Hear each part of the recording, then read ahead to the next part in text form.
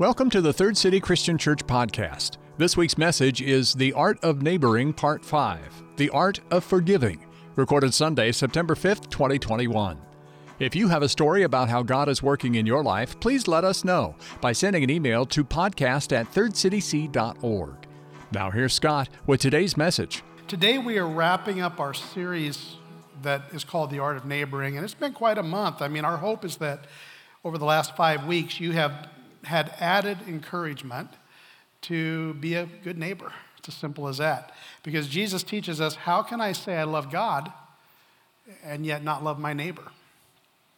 And I would say there's probably not a better passage to summarize this journey we've been on, the art of neighboring, than the one that I'm going to read right now. It's from Romans chapter 12, verse 9.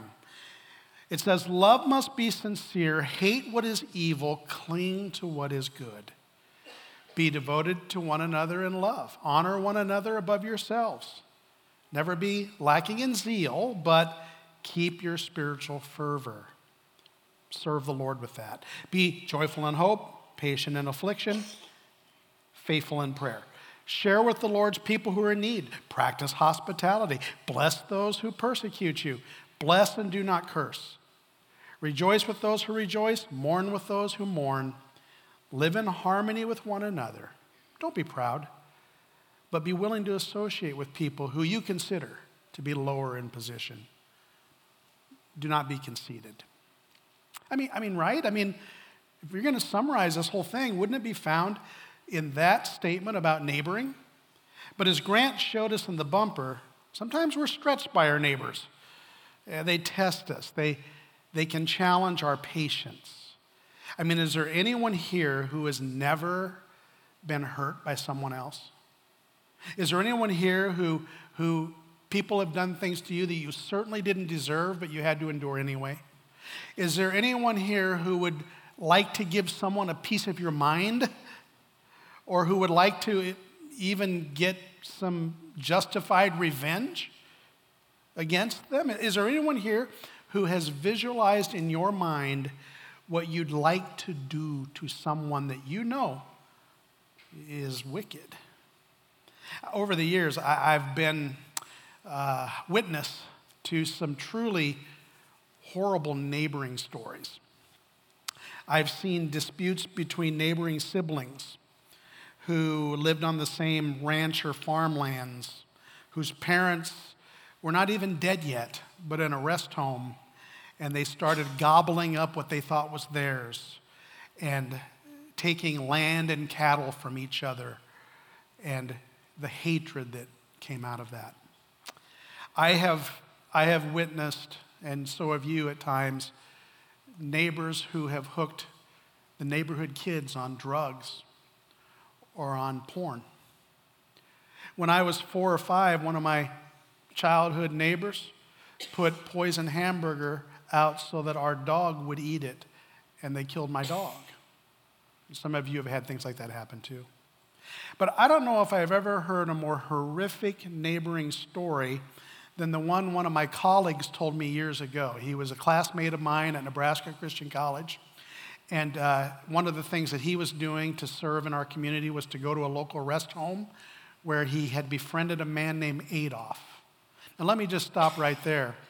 Anytime you hear the name Adolf, you know it's a very old story, because one Adolf in history pretty much eliminated that name out of circulation for the rest of us. So, old story about this man, and by the way, when you hear this man's story, you're going to think, well, there's another reason, right? But anyway, they got pretty close, my friend and this Adolf. And in one of his visits, Adolf began telling a story about something that happened in his life maybe 50 years before that, a long time before this. And maybe in the 1930s, for instance, about how he and his neighbor were squabbling over a fence line. And they'd been going back and forth, and the hatred got deeper. And they were out there one day arguing again over this, where this fence was placed. And somehow, the man that Adolf was arguing with turned just enough so that Adolf took his shovel and hit him over the head and killed him. And then he buried him on the fence line. And he held that secret until, Jeff thinks, until this moment when he told him the story. He buried him right there. Now that's messed up neighboring 101 right there, friends. I mean, let's face it. And really what that shows us is, in a very extreme way, we got to get past our hurt. But here's the problem. Everyone here is going to hurt someone. And everyone here is going to be hurt. And even when you're trying to do the right thing, someone close to you is probably going to misunderstand you at some point and level you. And maybe it's that you're doing good for someone else, and then another person gets jealous of that, and so then they start coming after you in strange and vindictive ways. In life, none of us can get everything we want or everything we think we deserve. So all of us have been set up to be hurt at some level or another. And I think part of it is we have so many unrealistic expectations of others, and then we think that, by the way, that we don't put on ourselves, but we think that somehow they should live toward us. And so another thing that happens is, and especially Christians, I think, are somewhat susceptible to this. We think that somehow, because now that we're in Christ, we should have a free pass against hurt, when in fact, life doesn't do that for us. I think it's a greater factor in shaping our lives than maybe any other thing. It's how we deal with hurt and with misunderstanding and with victimization. And really, if you think about it, there's really only two options, especially for Christians, right? The first of these two options, when our neighbor hurts us, it's all about what you decide with that do with that shovel. And the most homicidal way to deal with being hurt by someone else is murder. Now, you might be thinking, I would never do that. But Jesus taught us this. He said that when you hate another person, that's murder. It's murder in your heart. And it kills opportunities. It kills relationships. It kills friendships. It kills other relationships. It kills the way you relate to people. It hurts brothers and sisters in neighborhoods. Option A is this: hold a grudge. That's the first option. Now, that feels good for a while because you get a sense of satisfaction that you're in control of something. And I will say, and this might sound too graphic for you, to me that's like just holding onto a shovel and carrying it around everywhere you go. It feels like you've got something accomplished when you say, well, I'm never going to speak to that bleep again. Or you get pleasure out of rolling your eyes every time they walk into the room. Everybody's, you're like looking at your sister going, oh, or your spouse or whoever, Or maybe for you, it's you just have this, this fantasy world of what you would do to them if you really could. If you really could, you just walk right up to them and right in the face, or whatever it is your fantasy is. You get even. Holding a grudge is a natural thing to do in this world, because this world feasts on pain and on hurt. And yet the question is, does holding a grudge really work? I mean, because think about this. The grudges that stick to us that we can't get rid of, usually, we had something to do with developing. Usually. I mean, think about it. Here comes your baby's daddy or your former wife with a new knife, and now that you see what everybody else tried to tell you, not only are you angry and frustrated with them, but you also feel a little bit of guilt yourself, if you'll be honest. Because people tried to warn you, but you didn't listen. Or maybe you tried to warn you, like the Holy Spirit, and you said, no, not this. But now your blood pressure is going off the charts. You are so angry at that person. You are still angry at their parents. You won't even let your kids see their grandparents because of the hatred and vitriol that exists between all of you. You won't go to family events because you think that person's going to be there. You hate your teacher because your teacher gave you a failing grade. And you kind of failed to forget that you didn't do much work that semester to earn a grade in the first place. but you pin it on them. And so you have this view of them. You get mad at everyone. Each time you think about your ex-spouse or your ex-boss or your neighbor that you put in that category of frustration. And then what happens is people know not to be around you in those circumstances. Because quite frankly, you're not very fun to be around. And they don't want to be a part of that. And yet you try to suck them into your own grudge building. Is that too graphic? It's holding the shovel. Who wants to walk up with you when you're holding the shovel with a frown on your face, you know? And how's that really working for you? That's the question. Rick Moberly says this: the longer you hold a grudge, the longer the grudge will hold you. It's kind of like you're holding that shovel and you can't see that here's what you're doing with the shovel. Bang, bang, bang, bang. Everybody else sees it, but you don't see it. And the deeper you hold on to that, the deeper it adheres to your soul. Now, to be clear, and you probably know this, but you might need to hear it again, a grudge does very little to get revenge against another person. They might even know you have a grudge. And if they do know, they might kind of think that's okay, because that means that it's hurting you somehow. Holding a grudge hurts the person holding it and the ones around them probably more than the person you're holding it against. And the grudge is your way of thinking, this is going to keep that other person accountable for what they've done to me. But eventually, the emotional weight of the grudge will become too much for you to handle. And then you will just become this angry, frustrated human being, especially in regard to that relationship. And so then what happens, if you really know yourself, you'll agree with this, that affects the way you care about and love other people.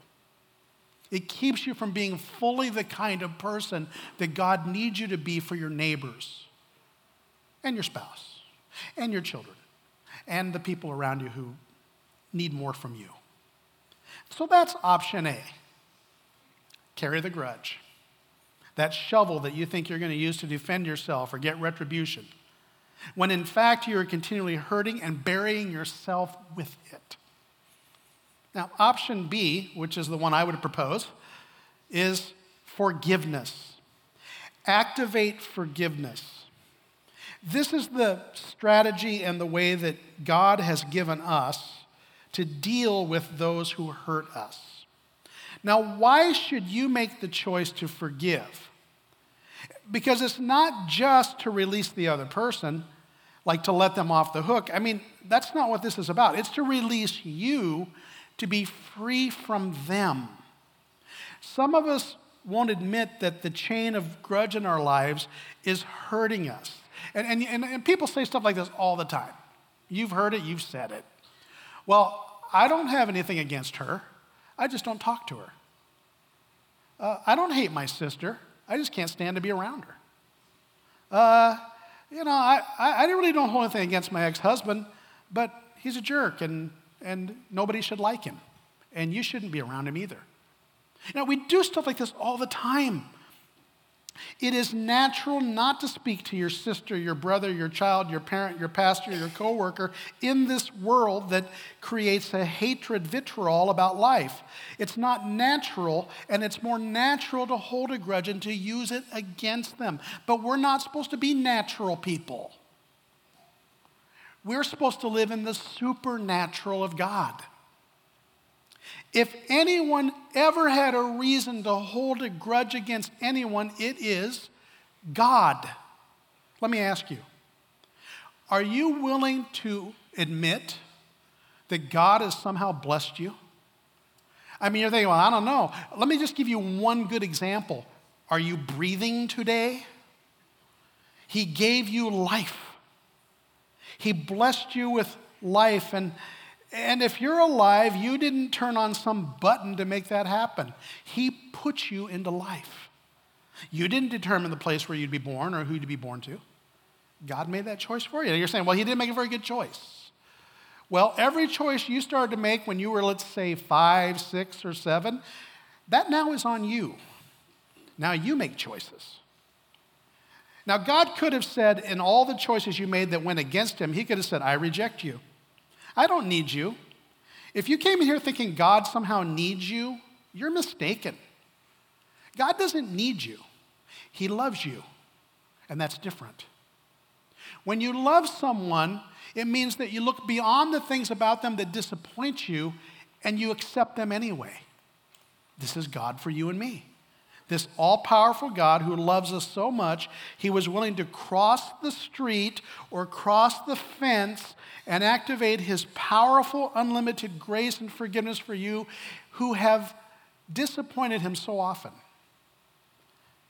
Because really, truthfully, how many of you can sit there and say, you know what, I don't know if I'm guilty of that. I don't know if I'm guilty of somehow breaching God and his love. But he loves us so much. He did the incomprehensible.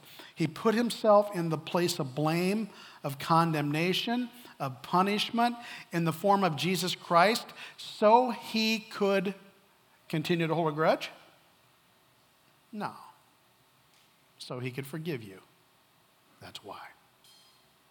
So before we talk about forgiving anyone else, I think one of the things we can do is think about the worst things we think we've done to God as we walk toward him at the point of the cross, where that was probably the most demanding point on him in life, right? Where he was at that cross. He's breathing agonizingly shallow breaths. His body is being broken and covered with blood and grime. His mouth starts to open and he gasps your name. And he says, I forgive you. Father, forgive them. That's God. And you don't deserve it. Neither do I. See, there's nothing you can ever do to trump that kind of forgiveness. I don't care what it is. You say, well, but if you just knew what they'd done to me, which I would again respond to say, well, nothing they've done to you can trump what you've done to God, and yet he forgave you anyway. When we stand near God's forgiveness long enough, we recognize that not only does God give us grace, but he looks far beyond our failures. And look, that's why we're here, okay? So if you're looking for a different kind of message than the message that we bring in this realm of forgiveness, you are in the wrong place. Now I want to read to you from Romans 12. I'm going to go beyond that to verse 17. This is how he continues to talk about this grace that comes to us. He says this in verse 17. Do not repay anyone evil for evil. Well, that doesn't sound very fun. I mean, first of all, notice the Bible does not try to say that what's happened to you is not evil, because truly evil things happen to people. You've had evil things happen to you. I've had evil things happen to me. And quite frankly, I've done some evil things myself. And maybe you have too. So, evil is something sinister, straight out of hell. It's the devil's attempting to destroy our relationships, but we have a choice. We can pay back evil for evil, or we can choose to forgive. Now, if I'm a believer, if I'm a redeemed human being, that means that God wants me to take a different practice, to not repay evil for evil. Because listen to me now, just hear this. Faith is not just believing in God. Faith is living my life like I believe in God. Do you get that? Romans 12 goes on to say, be careful to do what's right in the eyes of everyone. If it's possible, as far as it depends on you, live at peace with everyone. Everyone? He said everyone, didn't he? Everyone? Do not take revenge, my dear friends, but leave room for God's wrath, for it's written, it's mine to avenge. I will repay, says the Lord. See, the heart of forgiveness is my willingness to believe that God will perfectly execute justice. That's faith, too. Now, I want to hold on to a grudge because I want to make sure that that person who's hurt me or someone I love, that they get what they deserve. And if I let them off the hook, in my thinking, that means they got away with it. That's not what God says. God says, no, you just turn, here, you hand me that shovel. I'll take care of that in the perfect way, the right way. I will execute perfect grace and mercy or justice. By the way, I have this little theory that I live in sometimes. It helps me to maybe get past myself when I'm angry at someone and I want the worst for them. The theory is that if I had a 1-minute glimpse into hell, that I wouldn't wish that on anyone, even my own worst enemy. God says, vengeance is mine, I will repay.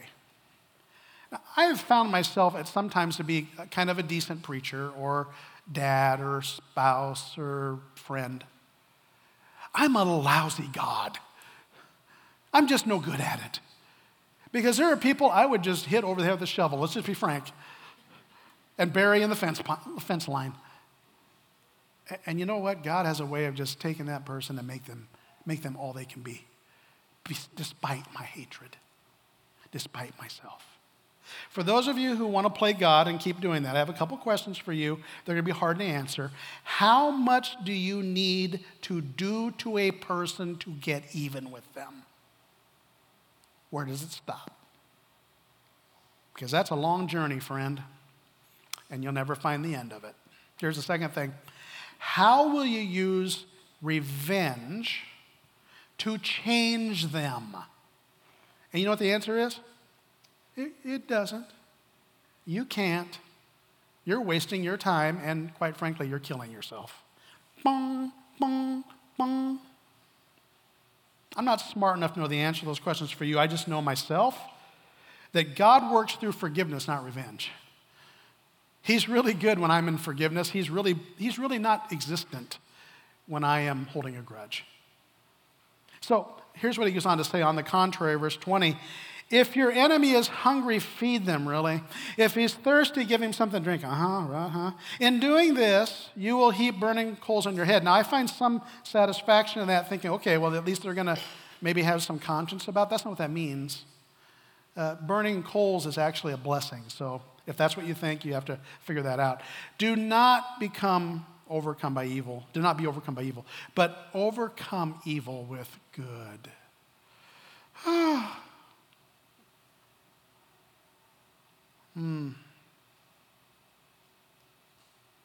All of this to show me that God is different than I am, and that he sees me this way, and he could take out the shovel anytime he wants and take me out. But instead he chose to love me and forgive me and have hope for me and to let me go. Overcome evil of my rebellion, he chose to love me by coming into my world and becoming like me for my sake. David J. in this book that we've been reading said, to be a Christian means to forgive the inexcusable because God has forgiven the inexcusable in you. Let me ask you, what would change for you today? I don't know who's in your life. I don't know who you might be holding a grudge against, if anyone. What would change for you today if you would just simply say, here, God, no longer. You get the shovel. I forgive. I mean, it might be a neighbor across the way. It might be someone who shares the same workspace. It might be someone who has your family name. It might be a decades-old grudge. It could even be a childhood perpetrator in your life. What would happen today if you said, God, here, you bury this offense because I can no longer bear it? Would that change anything in you? Oh, absolutely, it would. The consistent message of our God is, continue steadily on what I've told you to do, and I'll guard your life.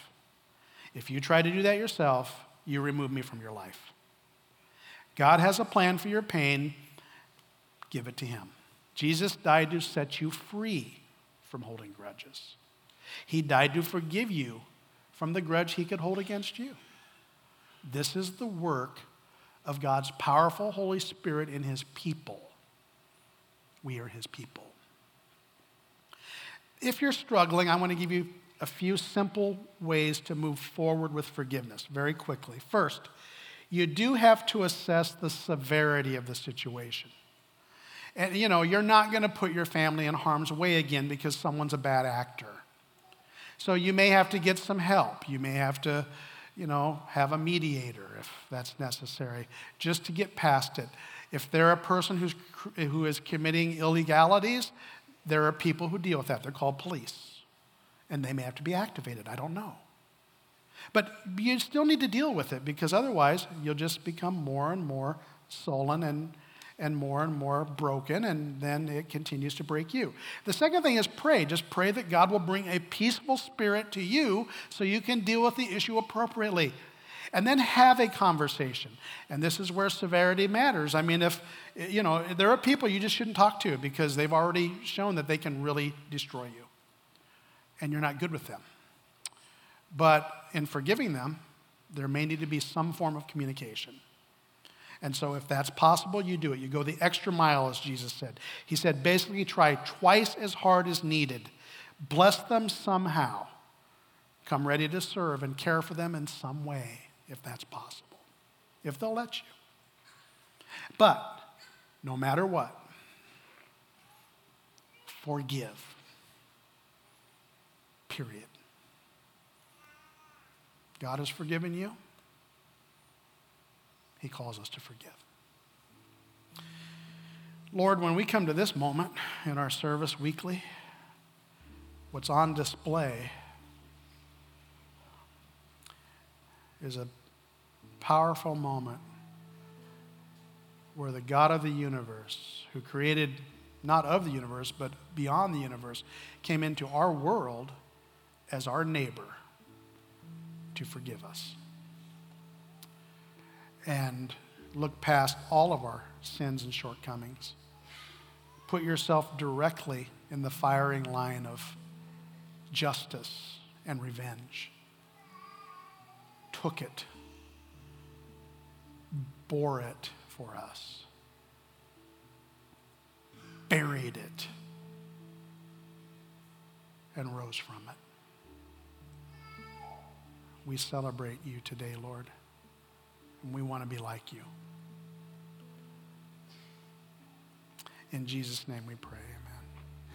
We're going to wrap up this series today, and then next week we jump into another series we're calling Reunion, and we're going to really talk about how in our families we can come together, the people that we live inside the walls with, the people in our circle and our relationships. How can we find ways to come together? One of the things that I think COVID's done to us is, even though we've been together more, it's created a lot more tension for many of us.